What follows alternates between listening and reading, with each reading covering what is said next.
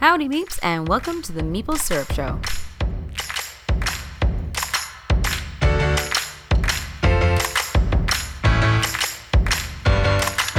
Hey! So we're live here, and it is Wednesday night, so that means it must be Meeple Syrup time, which is the best time of the day, 9 o'clock p.m. Eastern Standard Time, and for those of you on the West Coast, it is 6 p.m., which is both Jesse and our guest today, Mr. Nathan Wiseman. How are you, Nate? I'm doing good. Doing well. That's awesome. So why don't you introduce yourself before we start in on what we're talking about today? Cool. My name's Nathan Wiseman. I'm a game designer. I've been in the industry for about 6 years now. I started in the video game portion of it at Harebrained Schemes, working on hybrid games, and then went freelance for a while before ending up at Forest Prison Creative, which was recently bought by Funko. Cool. And I mean, honestly, you were kind of born into the industry, weren't you?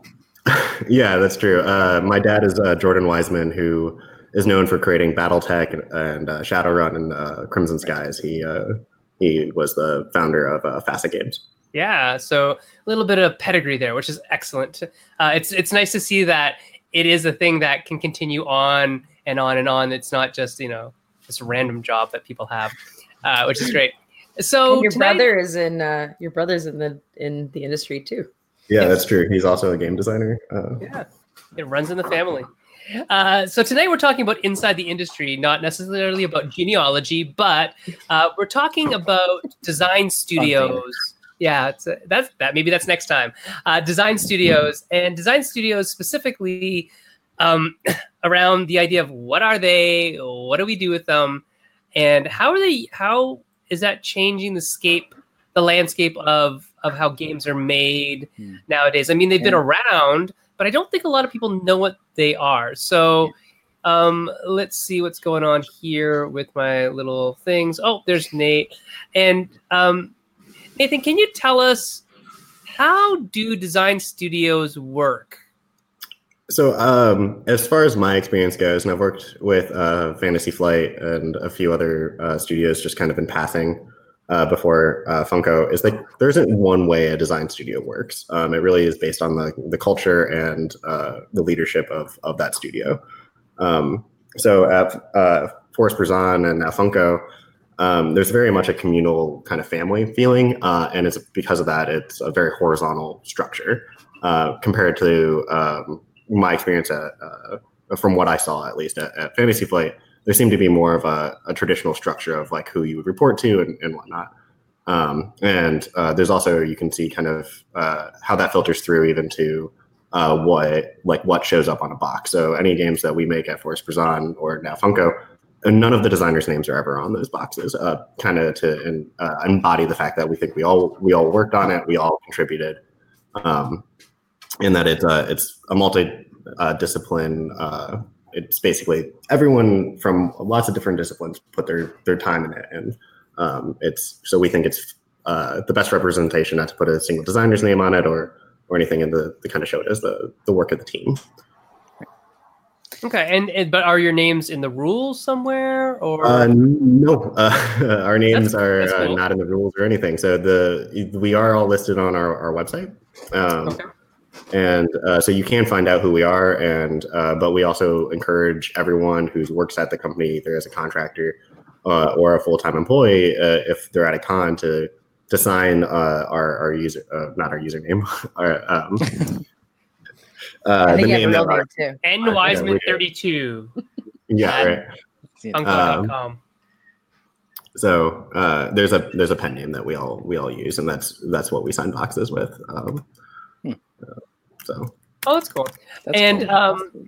With the idea of the team, what does Forest Prison, now Funko, as the design house, what do you guys have there in terms of personnel? Do you have just designers, or is it graphics, illustrators? Is it everybody? What do you have? We have everyone from game designers to graphic artists to illustrators to, we have an industrial designer. So pretty much we can take a game from a concept to a fully fledged product all within house. And so in the past, when we were strictly a design studio, not a publisher, we kind of acted like a turnkey operation where people could come to us, want a game, and all they would have to do is basically deliver those files that we provided to them to their to the factory that they wanted to work with, and work with the distribution. So we even have people on our team that specialize in IP acquisition and sales to even help with that part of the process as well beforehand, which obviously carries over to now that we're our own publisher. It's pretty useful to have. Yeah, definitely. And how many people are actually in the design house for Funko now? We have about 30 people, and it fluctuates because a lot of them are contractors, but there's about 30 people in the office every day. Okay. So how does work trickle down to you guys? Are you kind of like assigned something? Do you get to say like, hey, I want that? Or you kind of like, how does work get distributed? It goes a little bit of both ways. And the team has grown recently. So we're still like kind of figuring out what the best ways moving forward are. So it's kind of a growing process, but currently how it works is depending on what part of the cycle we're in. So like currently we went through a process where we went through and said, what are all the IP or non-IP ideas for games we have? We're going to figure out from those which we think there's interest for in the market. And then the people who are the most inspired to have those ideas and work on them are given those to work on. So that's kind of ideally, we want to make sure that our designers that are the most passionate about a project get assigned to them. But that's not always the case. And so there's also, if you ever have free time, we're encouraged to go to Jay, who's our studio lead, and ask for more work. It makes sense. So there's always, the entire time I've been there, which is roughly 8 months now, there's been between 25 and 30 different game projects that are being worked on. So there's a lot of stuff to do. Do you find the work keeps getting shifted around? Like, do you get to follow something to completion, or is it sort of like you're given a certain amount of time, then another person comes on board? Like, is it a bunch of cooks in the kitchen, or do you actually kind of get to focus? It varies on project. But a lot of the time, we're kind of incentivized to be comfortable with giving up the work, so that not having that ownership of like, so just recently on a project, it was like I was bringing the game in a certain direction, and someone else had a different designer on the team thought was like, oh, like maybe if we did this thing this other way, like it could be better. And I was like, yeah, that seems great. And so like I actually was proactive in saying like, I think this other designer should pick it up and run with it because they have this vision that the rest of the team seems to be responding to. And so I thought they could execute that better. Other times it's we need to take X designer and bring them onto a different project that we think that they're better suited to or something. And so we need someone else to pick up this project that's being left behind. So there is a lot of passing off. And because of that, we try to like keep everyone kind of involved or at least knowledgeable about what's going on. And there's a lot of playtesting that happens within the office so that you're constantly being exposed to at least the different projects, even if you're not directly working on them. Yeah, that was actually my next question was about playtesting, because for those of us that do not work in design studios, playtesting is usually the choke point for every design project, right? Accumulating things on my shelf, then I need to test. How does playtesting work when you have a design studio? Do you guys have time set aside to do it? Is like everybody always on call for playtesting, and so someone rings a bell and like 6 people show up and you play the game? Like, how does that happen? How do you keep the gears turning? That's the real so question. we have a few different you guys are about to be very jealous. We have a few different stages of playtesting. First is our playtesting just with other designers. And that's basically you have something ready and playable that you've made. You guys all made prototypes. Very similar. We have a workshop where we have components from everything from literally doll's heads to blank dice. I don't know what we're going to use a doll's head for, but I'll figure it out eventually. You never know. You never know. So we make our prototypes. We then find other designers that have time in their schedule often, and you just start playtesting it there. That's how you get the first kind of few iterations done. After that, we have what we call workshoppers, which are paid part-time people that come in, and they just play the games, and they come in 2 to 3 times a week, and they're there for 4 to 5 hours. And we just give them different tasks, and they give us feedback on those. So that's our kind of next step of playtesting. And then finally, we have people that we have civilians that we bring in from the wild who sign up. They're given copies of the games that they playtest. And there's different varying levels of playtesting, either where we're teaching them the game or where we have rules that we're testing, where we just kind of give them an out-of-box. We just give them the box, the rules, and we have a window or double-sided mirror that we can sit behind in a room that's just full of cameras. And we can just watch them try to figure out the game, so that we can not only test the game, but the rules as well. And then, lots of testing that we get access to. That's kind of crazy. Yeah, like, impressive. you know what? It's traditional for maybe a lot of other industries to hear stuff like that. It's interesting from the gaming side, because it's either like you hear about a few kind of studios, or you hear about like everybody's kind of chugging along on their own. You know what I mean? It's a very interesting. It's a switch. What was that transition like for you, going from being like, somebody who, designed your own games, had your name on it, and now you're, kind of inside of this whole system? It's something that I'm personally still kind of working on, and it's definitely a switch when you have like in how to working collaboratively, and like when you choose to give up your own ideas. It's similarly to working with a design partner rather than just working with yourself. There's give and take there, and now there's give and take with 7 other opinions sometimes in the room. But with that being said, so far for me, it's not felt like design by committee. It's really like people do seem to feel empowered to lead a game project or lead certain portions of it. And there's always, among all the designers, while it's being passed off, the game usually does stay with a single producer. So within the studio, we have producers, game designers, artists, designers, graphic designers, and producers basically, since they're going to stay with that game, usually not only through design, but all the way through all the production and even through sometimes the manufacturing, they really get to kind of own the game. And so like if there is an editorial decision that gets made, oftentimes it's actually the producer that gets to make that choice, because they've possibly been with the project longer than the designers that are currently assigned to it are. So that took some getting used to. Whereas like, what do you mean I don't get to make that choice? It was a little weird when there are those conflicting moments of opinion in designs. But overall, I think it's really beneficial, and it's nice to be able to have and leverage those opinions. As far as like leveraging the playtesting, it was almost to the like, I didn't know how to take advantage of it so much at the beginning, where I would play a game and be like, yeah, like this seems good. I've played it the amount of times that I'm normally used to being able to get playtests for it. I feel pretty confident about it. And like the response of other people would be like, you can play it a lot more, and maybe there's more that we can get from it. So like adjusting expectations of like how much time we actually have on these projects and how much we can actually get them played. And it's 2 different worlds from when you're freelancing to when you have this kind of resources behind you, as far as the amount of playtesting that you can really get done.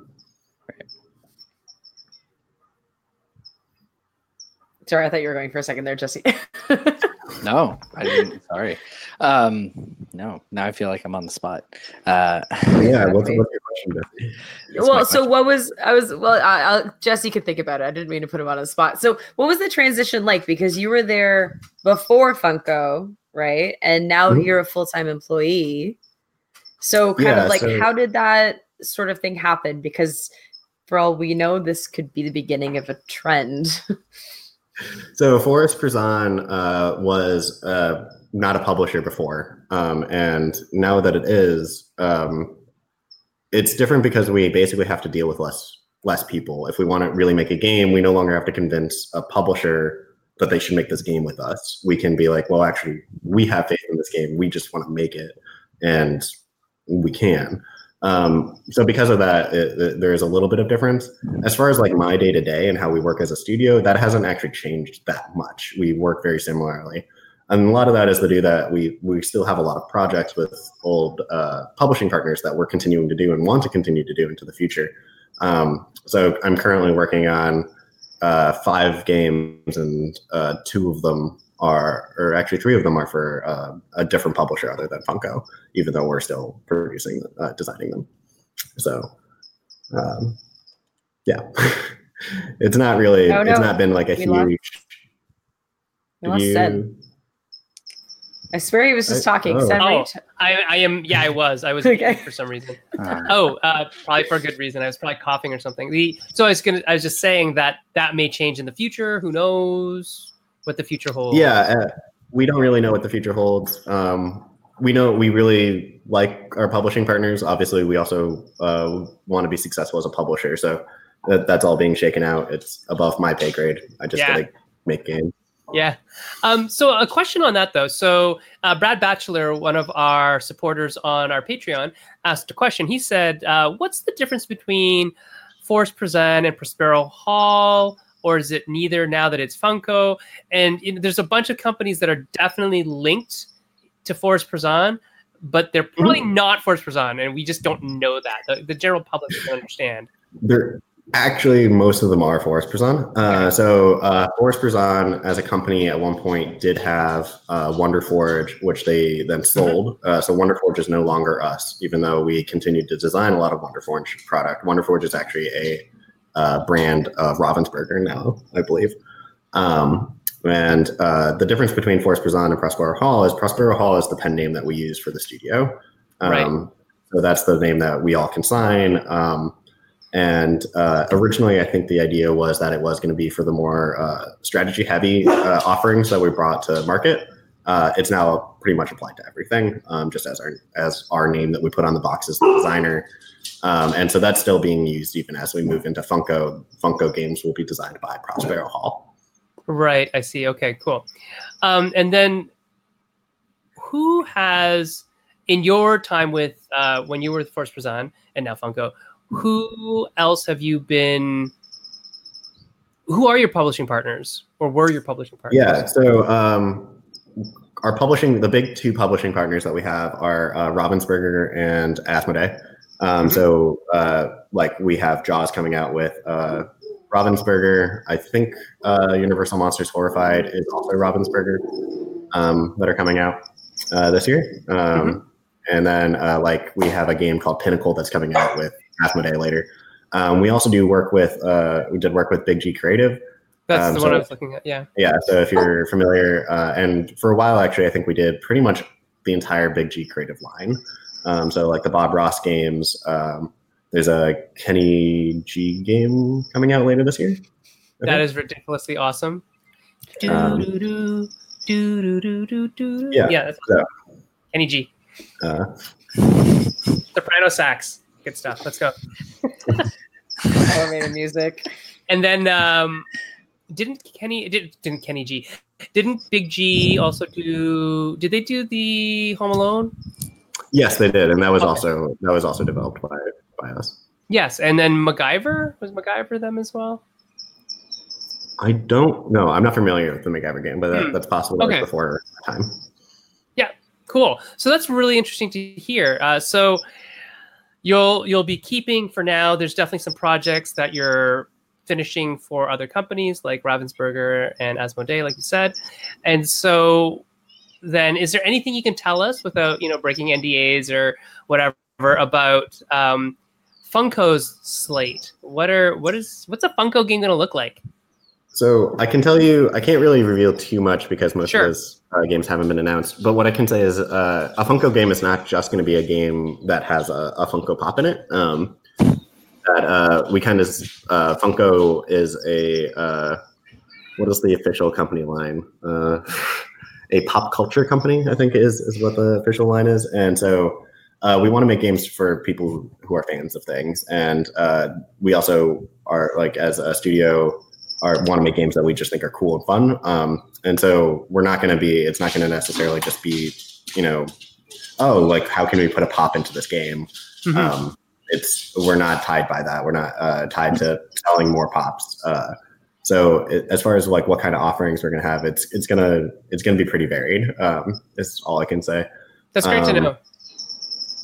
Yeah. And we have some big announcements that are going to be coming up throughout the summer. So Excellent. I know the Funko line, like at New York Toy Fair, you could see the switch happening where there was a ton of IP, and you could kind of see where they're extracting like a look where it's like they're vaguely related, but they're softening. Like you're not seeing a lot of that pop figure anymore. You're seeing a lot of product though, and so I could see it turn into the game realm quite quickly. And Funko is a pretty large company. Like a lot of people don't realize that Loungefly, which makes a lot of purses and handbags and other things and apparel, is part of Funko as well. So it's pretty far-reaching, and they seem to be controlling at a pretty good pace, or growing at a pretty good pace, I should say. So Diversifying. yeah, I think they bought an animation studio last year in London too. Just buy an animation studio. Why not?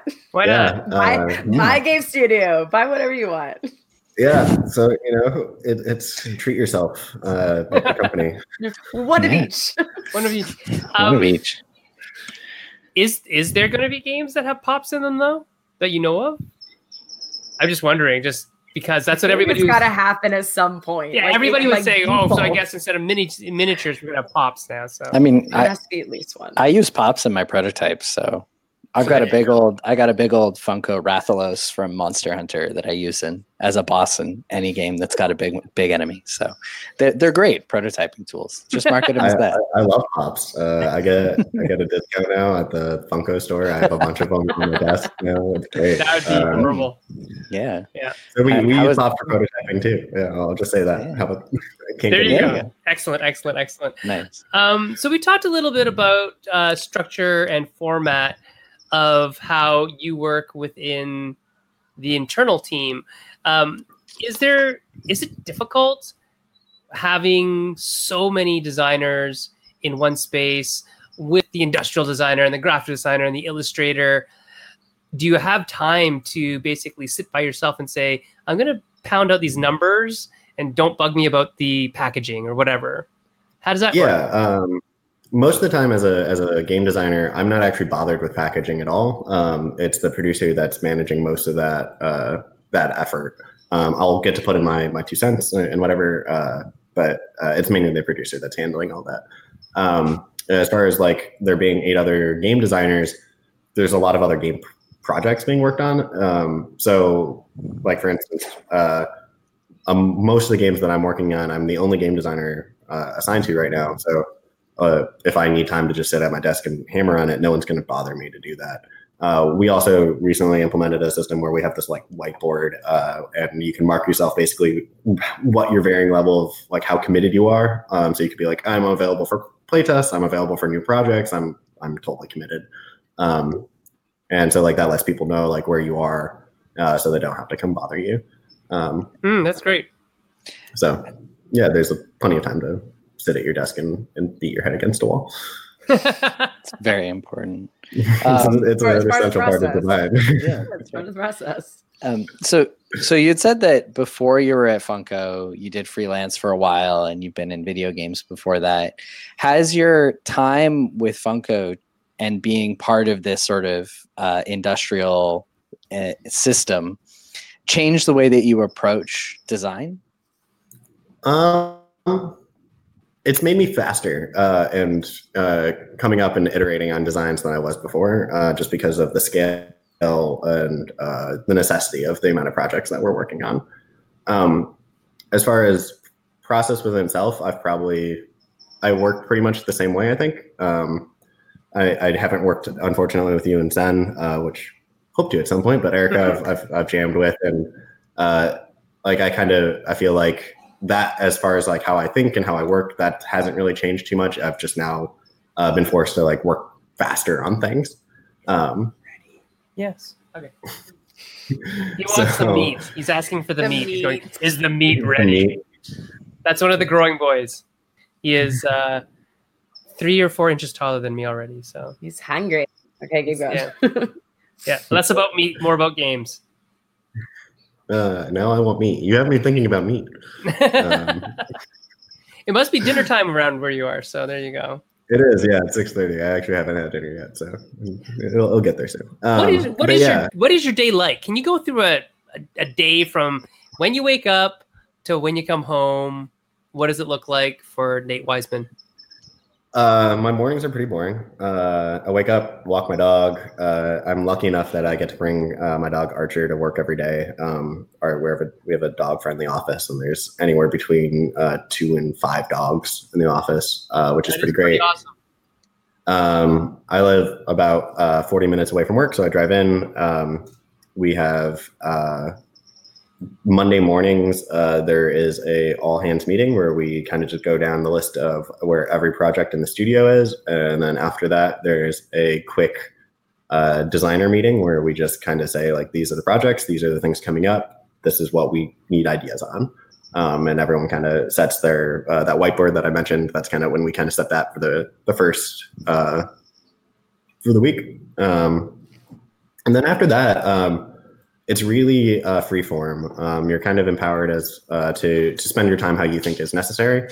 There are meetings throughout the day, but like, I don't have someone telling me a direct priority order or what I need to be working on necessarily for each individual project. I kind of manage that myself, and then there are certain dates that I know of, like, okay, we have a weekly check-in for this game on Thursday afternoon. This is what we're going to see, or what they want to see, or how we need to be moved forward.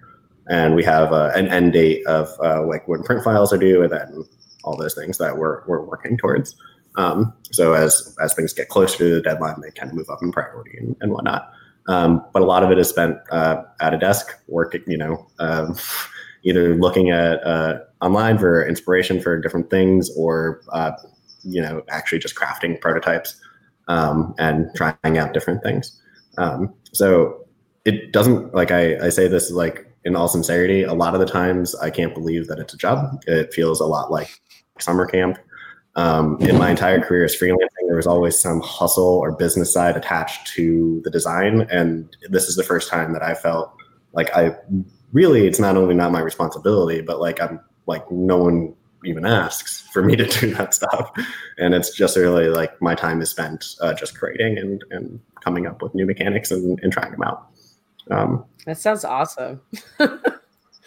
Yeah, it really it's pretty does. great. People jealous. Yeah. The dog-friendly office going, that's super awesome. Yeah. It certainly helps the summer camp feel, I imagine. It does. And I think like it's just also the way that we work. Like, no one's like keeping attendance or anything. There is obviously like you're required to report if you're not there, but and a lot, it's just like communal feeling and the culture that they've built at FPC and now Funko that's really also, I think, contributes to that feeling where you go into the kitchen and there's people hanging out, either playtesting games, jamming ideas, just talking about what's going on in the world. There isn't like, while everyone is very motivated and working very hard, there's a relaxed kind of feeling around, and a very supportive one. So I think that's also where it kind of comes from. And our playtest laboratory is basically a living room. So that helps too. Yeah. That actually makes total sense, because where do you play games? In your kitchen or living room. So in a room with white painted walls and a double mirror and a single light hanging from.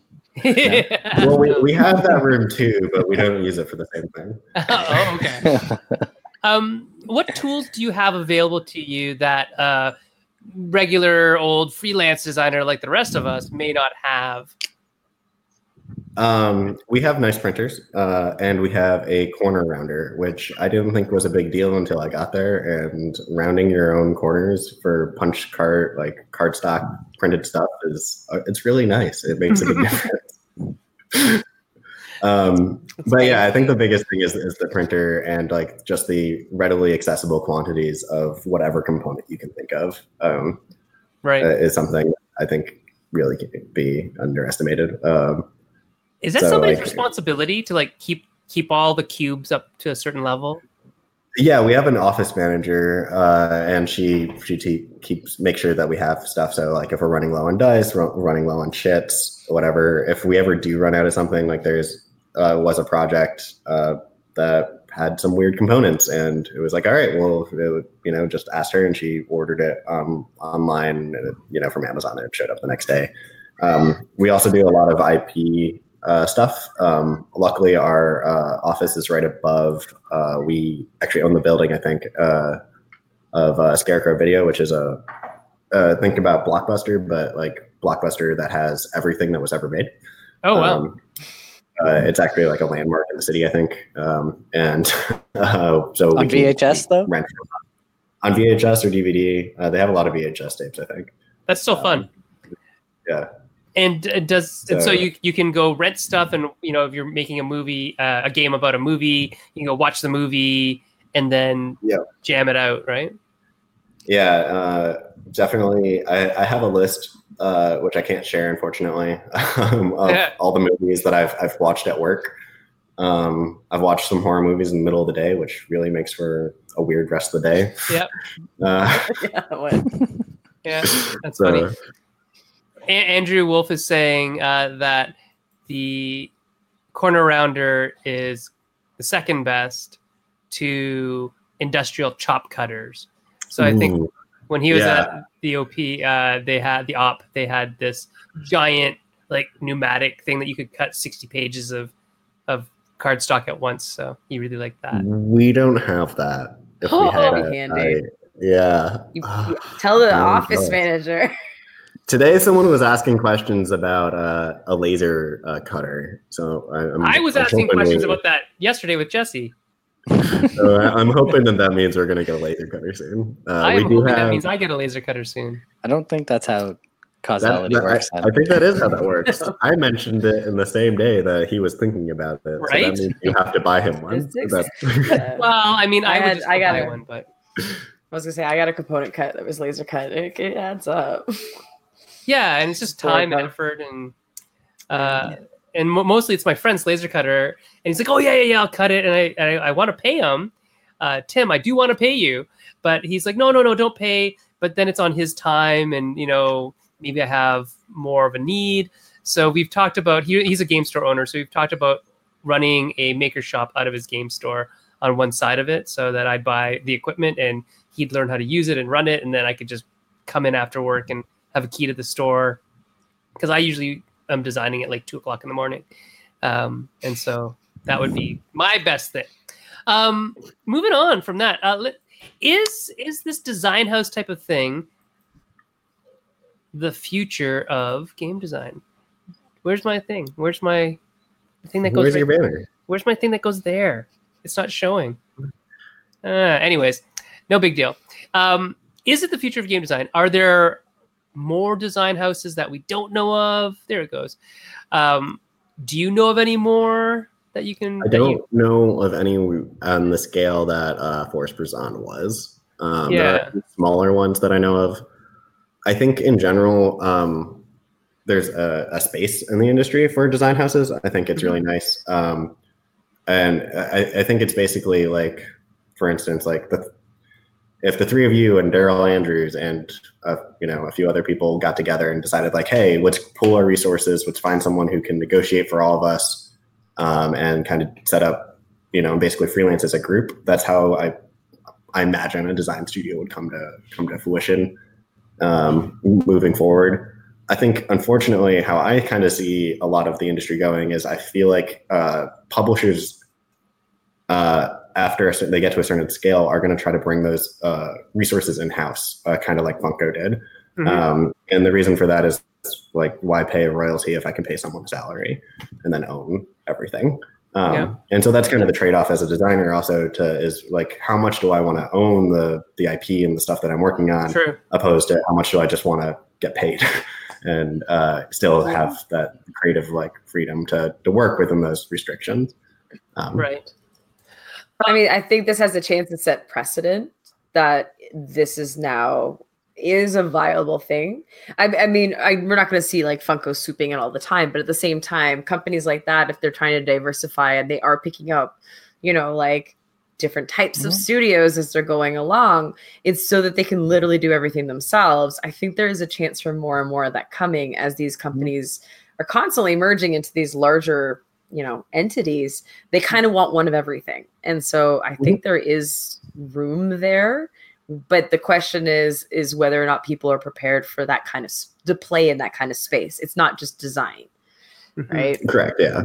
And I think the other thing that made Forest Prison successful is that it was such a turnkey operation where they were like, we can offer you everything. Where it's not just like you're going to have to still find art for this. It's that we can deliver everything you need to bring to a printer, and all you have to deal is the distribution and the production, or dealing with distributors rather, because it's a 3-tiered system. But yeah, and I do. Right? Right, yeah, which is super nice. I think there is, especially with Forest Prison becoming part of Funko, I do see that. I think especially for the Renegades and the kind of the growing publishers that don't have the resources to bring in a big team, I think there is a space there for more design studios, and I think there's a lot of benefits that a design studio has over an individual freelancer. As far as what they can offer and how they can compete against those individual freelancers necessarily. Yeah. Like playtesting. Yeah. I think there's it's huge. I think there's a lot of publishers out there who kind of build their own little stable of designers that they like, which is good, but it's more that centralized location thing that I think that's where the real benefit is. You're creating a team, right? Like it's very different when everyone's present. There's a dynamicness there that you can't get otherwise. We might need to build a game design commune.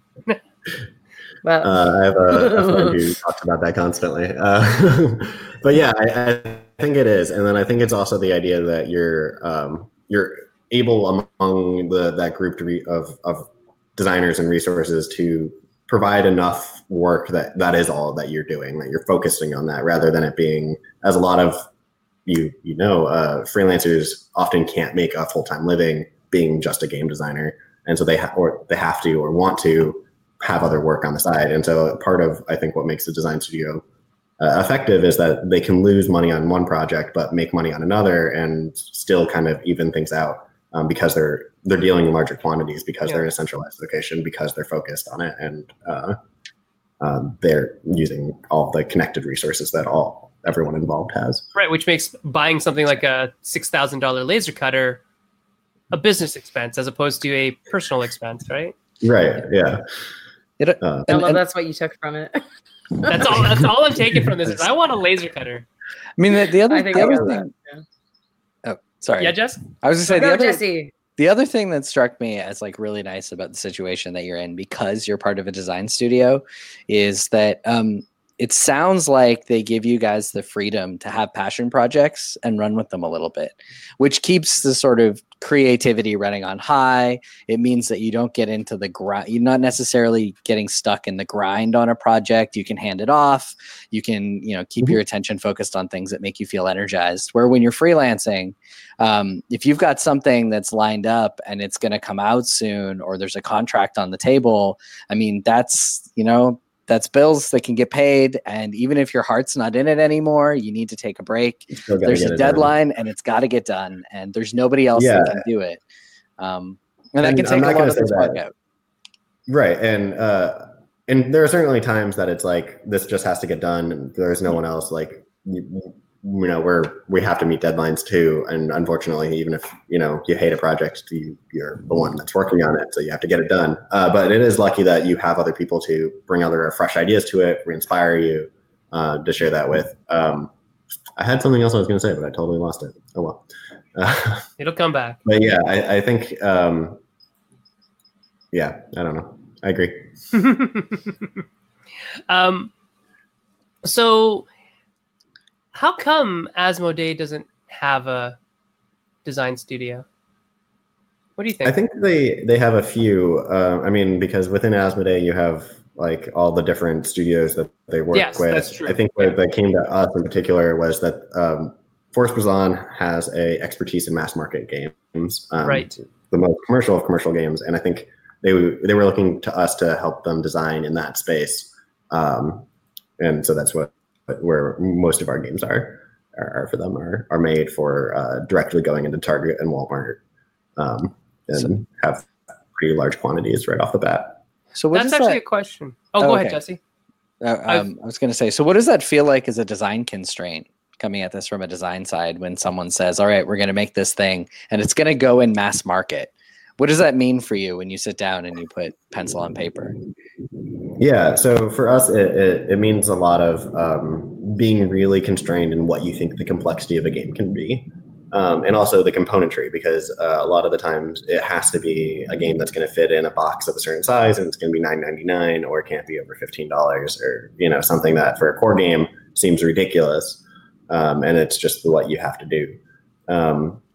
So something that I'm learning from, coming from like myself as a core market gamer, and where I was freelancing, is learning how to like judge complexity levels on a different idea of like, not necessarily like this has to be super simple, like it's Candyland, but how do we create really interesting choices that aren't complex to explain and aren't complex to wrap your mind around, so that grandma who's pulling it out with her 8-year-old can still feel like she knows the game, she can teach it, and both of them have a great experience in being able to come up with good choices.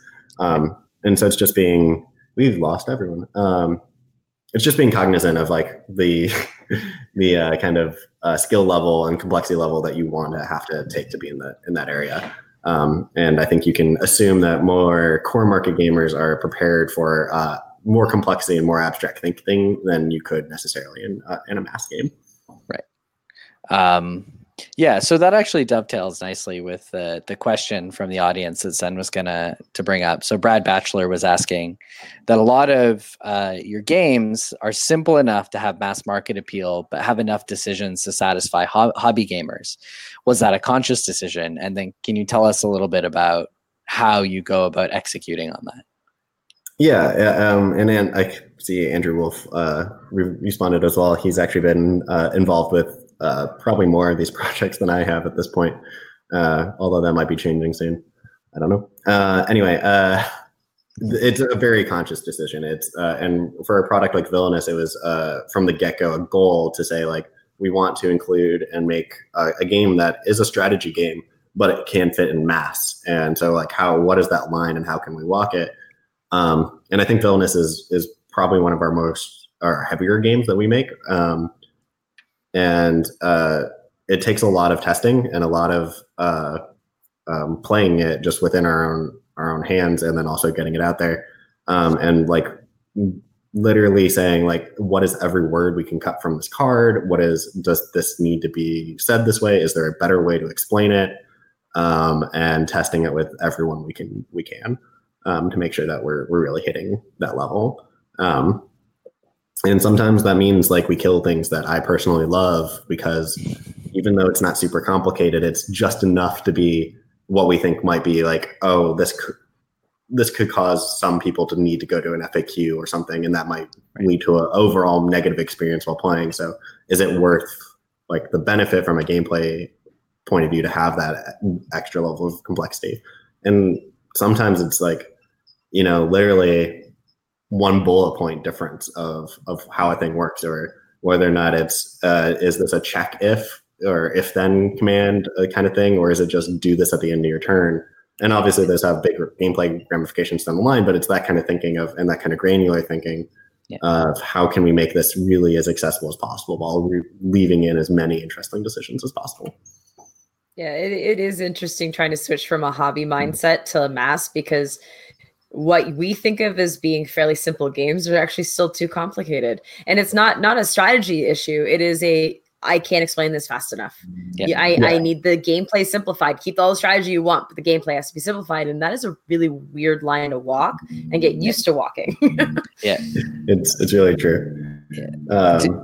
Actually, on that note, I have a little. Are there any Forest Pruzan games that are drafting games? Yeah. See, now I need like not ones that I can talk about. Okay. Yeah, I don't know if I can talk about it, right. But no, it was just a yes or no, because I've my surprise litmus test for designers is to try and explain drafting to their grandparents. Yeah, no, it's that's a challenge. But that's a good example, because drafting is something that a core market gamer or core gamer like knows inherently of like, oh yeah, this is what drafting cards mean. But a mass, you can't assume that from a mass gamer, and that means that if you include that in a game, you have to include all of the rules of how you're passing around cards, which you should do anyway. But like you have to write it in a way for someone who's potentially never drafted cards before. But I think like there's a net double-edged sword to that, because you're potentially creating a game for someone who's never played a game before. They have no preconceived notions theoretically of how that should work. So if you come up with something new, you don't necessarily, and it makes sense. You don't have to assume that they're fighting against an already known like preconception of how a game should work. It's like the intro version of everything. Yeah. Yeah. You get like basically the chance to be like, here's an introduction to this way of thinking, and it's kind of cool in itself too. So. Very nice. Sorry, maybe attacked. Is there anything that you guys use daily that you actually think would be really useful for people who do freelance? Like, I was kind of curious. You guys keep talking about a very relaxed atmosphere, but at the same time, you sound like you've got a lot of deadlines happening at the same time. How is that managed? Like, how is it like keep on track? But don't worry, guys. But keep on track. A lot of it is getting ahead of projects so that hopefully you don't hit those deadlines. So like the games I'm working on now their files are due in between November and January. So I have a long time to work on them. And obviously if I get ahead and we're comfortable with them, then it's very comfortable. But if it's, getting into September and October and we're still not solid on gameplay, then it's going to be a different story because we're going to still have to get the game done. Those dates aren't going to move. And if we don't have a game design that we like, we have to find one. And then we have to keep testing until, so it can become more, but we try to we basically try to give ourselves as much time to develop the game as possible. And so like at the beginning stages, we're much more open with like taking our time and figuring out things. And only really at the end do we if we're in a bad state, does it start to feel like crunch. The other things that can slow us down or create points of tension are licensing approval, waiting on making sure that it's like, we want to do this art direction, but we have to make sure the movie studio is okay with it. Maybe we have to take that mustache off because it makes it look too much like an actor. And all of that stuff can really kind of build up towards the end. I think it's not so much that it's like people are encouraged to just be lax. It's more of just the idea of like, you probably do your best work when you're not stressed out all the time. And so that's more of what it is than a perception that it's like, oh, we just have all the time in the world. I think also right now we're very lucky in that we have as much time on the projects that we're working on right now as we do. That isn't necessarily always the case. So Forest Prozan takes pitches from freelancers, or is that only when they're in dire situations? No, we almost never take pitches from freelancers. We do pretty much everything in-house. Even like designers that have, for example, I have designs that I would like to do, but I own the design because I made it before I was at Forest Prozan or Funko. They're not necessarily even interested in those, even if they think it's a great game, because it's another royalty that they would have to pay. And from Funko's perspective, why pay royalties when we have a bunch of game designers? Right. You're already paying people. You don't need to pay more of them. Or them anymore. That's an interesting question, though. So in your contract, which you don't have to disclose, obviously, but there's probably something that says, stuff you design is, Funko's intellectual property. And so you can't work on side projects, or you can work on side projects. How does that work at all? As far as I know, I can't work on anything that would compete with a Funko product. Right. And as far as like game invention, my contract is pretty clear that everything I create that's a game belongs to Funko for the duration of the time I work there. Mm-hmm. And so that's where kind of you, as a value judgment, have to say, like, how much is it worth that I want to own these things and that they're mine, opposed to everything I'm making doesn't belong to me, and I don't have control what happens to it. If I leave, it stays with the company. I think even somewhere in the contract it says I'm supposed to give them all my notebooks and everything, leave those behind. I don't know who's gonna come get my notebooks, but The Funko police. Yeah, right. So they do. It is pretty clear that you're basically making that sacrifice of saying I'm giving my creative labor and creations up in exchange for benefits and pay. And in my experience, like from being a freelancer, they're doing like you can look at it as just like a straight value of like how much effort does it take in the hustle to get a game published, and then you own that, and then you're on the line for like it's even once it's published, you don't know how much money you're going to get from it or how much support it's going to get, opposed to like I know that I'm going to get paid every 2 weeks and I have healthcare. And for me, like that's allowed me to actually just enjoy designing and enjoy doing this professionally a lot more than I think I did as a freelancer. And now I miss certain aspects of it. Like I miss like I did enjoy selling my game and like getting the firsthand experience of like seeing someone experience it for the first time and loving it. And you're kind of separated from that a little bit because there are other people in the company that do that. And so I do miss that, but I don't think that's worth giving up the kind of comfortable position I have right now. Yeah, well, the three of us are all on the side, right? Like none of us are full time at this because it's apparently Jesse has left being on the side and has run away to Jesse's join gone Funko. blank. I don't know what he's doing, but oh well, he'll be back. He'll be back. He wants to know more. Mm-hmm. And so have you ever, and you know, on the side, not that you've done it, but have you ever had a game design idea and said, I'm going to keep this for when I'm not working at Funko? Because it's so good. How can I answer this question? When I was working for liable as a contractor. So no, he has no ideas. He's banking when he leaves. None at all. None. No, but it did actually, like, in all honesty, especially so how we hire designers, at least, is you're usually hired onto a few months and then eventually a 6 month contract. I got hired onto a 6 month contract before offered a full-time position. It just happened during my 6 months that Funko bought the company as well. And so during those 6 months, though, I will say that I was really hesitant. There's a website that we have where we're encouraged to put up any ideas that we have that are blue sky ideas that might never get made, but at least you're letting everyone in the company know, like, hey, here's an idea I have, and I think it would be really cool. And then other people can respond and encourage you to work on it or whatever. And while I was a contractor, I felt pretty disincentivized to put up ideas I really loved on there because I knew if I put it up on there, it belonged to them. And if I left, I couldn't do it. So now that I'm a full-time employee, I feel less conflicted about that. Right. But I think it's a fair thing to think about. And there are definitely some ideas that are games that I have like that I sold to IDW and have signed with them that I could get back at, and other designs I had previously that I would love to do at some point. And then, it's just that, like, even though Funko has no interest in them, I can't act on them either right now because I'd be competing with Funko.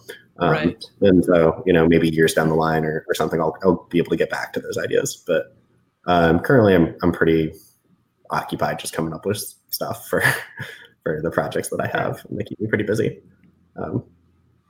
Right. So you have a non-compete clause as well. Do you have a non-compete clause? Like if you left Funko for God knows why you do this, it sounds awesome. But if you did leave Funko, is there a non-compete clause for like X number of months? You're not working for a competitor or anything like that you know of? I don't believe so. I read the contract fairly carefully, but I believe there is no like exiting non-compete. Like I could leave and go work for the OP or Fantasy Flight or go freelance again. And I don't believe that would be an issue.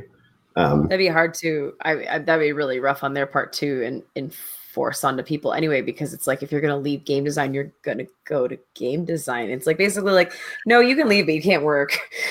Yeah, but I mean, people do that. Or they at least try to. I don't know of a case within the game design industry, but in the U.S. here, we have a company called Jimmy John's that absolutely tried to do that to people for sandwich shops. It was like, well, if you leave, you can't work at another sandwich shop. That's It's like, ridiculous. yeah, it was, and I think they got sued for it. But so I think my advice for anyone for any situation when you're giving up your rights to creative IP or and non-compete is to really read those things carefully and make sure that you're really comfortable with what you're giving up, because you are giving up things, whether you think you're not, you are, you're not, and it's often worth the trade. But as the creative, it's hard anytime you make a conscious choice to say like, my name's not going to be on this. People will have to learn that I did it, or that I'm not going to own this too.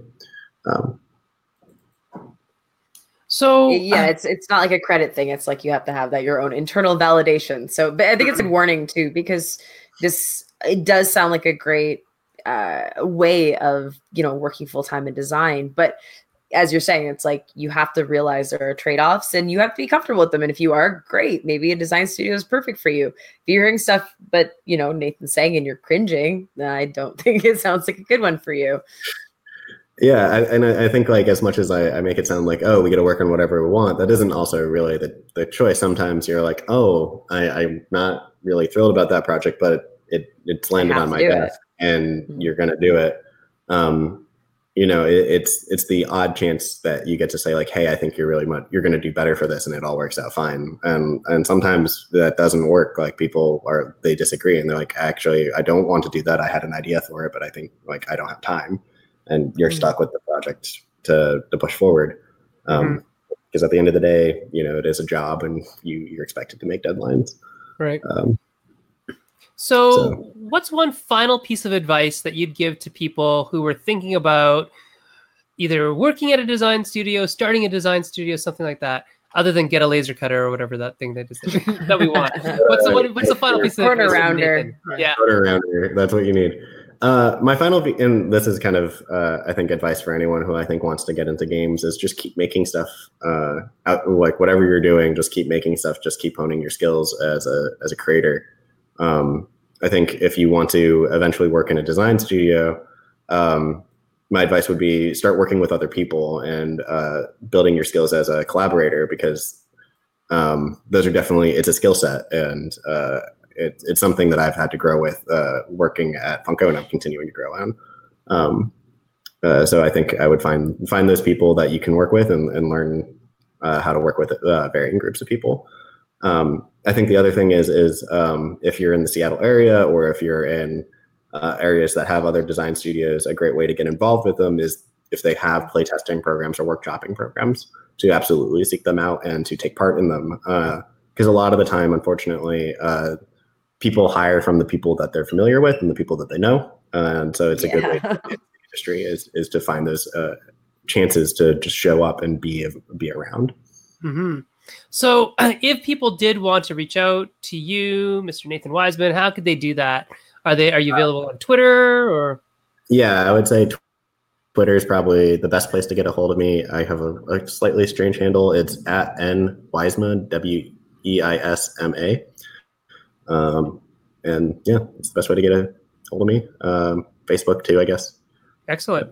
Okay, and Jesse has dropped. He just messaged me. He's reset his router, but he probably won't make it back to say goodbye. So I'll say goodbye to you for him. Oh, poor Jesse. And Erica, you can be reached at? Twitter is usually best, at Frenemy Games, Frenemy with an I. And I found out I actually have that Instagram account that I found out apparently I have. Yeah. And so I've actually have maybe a whole 7 pictures up there. So you can go there now too, because I'm like, hey, I will attempt it. I apparently have one. So it's your summer job. And I'm up to 100 and something people. Wow. You're an Instagram model. You're an influencer. Yeah, you are now an influencer. You can find me on Twitter as well, at Senfeng Lim. And for those of you who aren't yet patrons of the Meeple Syrup Show, maybe you want to think about it. You can find that at www.patreon.com/meeplesyrup. And hopefully there it is right there. That is a place where you can go and you can, support us for as little as $1 a month, all the way up to whatever you want. That's totally fine. And when you are a patron, you get early access to things. There will be Over the summer, we're going to do Patreon only things, but stuff like our last infographic went up last week for the patrons, but non-patrons don't get it until next week. So you see, the membership does have its benefits, right? And Erica is working hard at getting a lot of our audio uploaded and stuff like that, and our video uploaded. So there's going to be some really big news on that coming into July, where we're going to have some excellent news about our podcasting branch of things.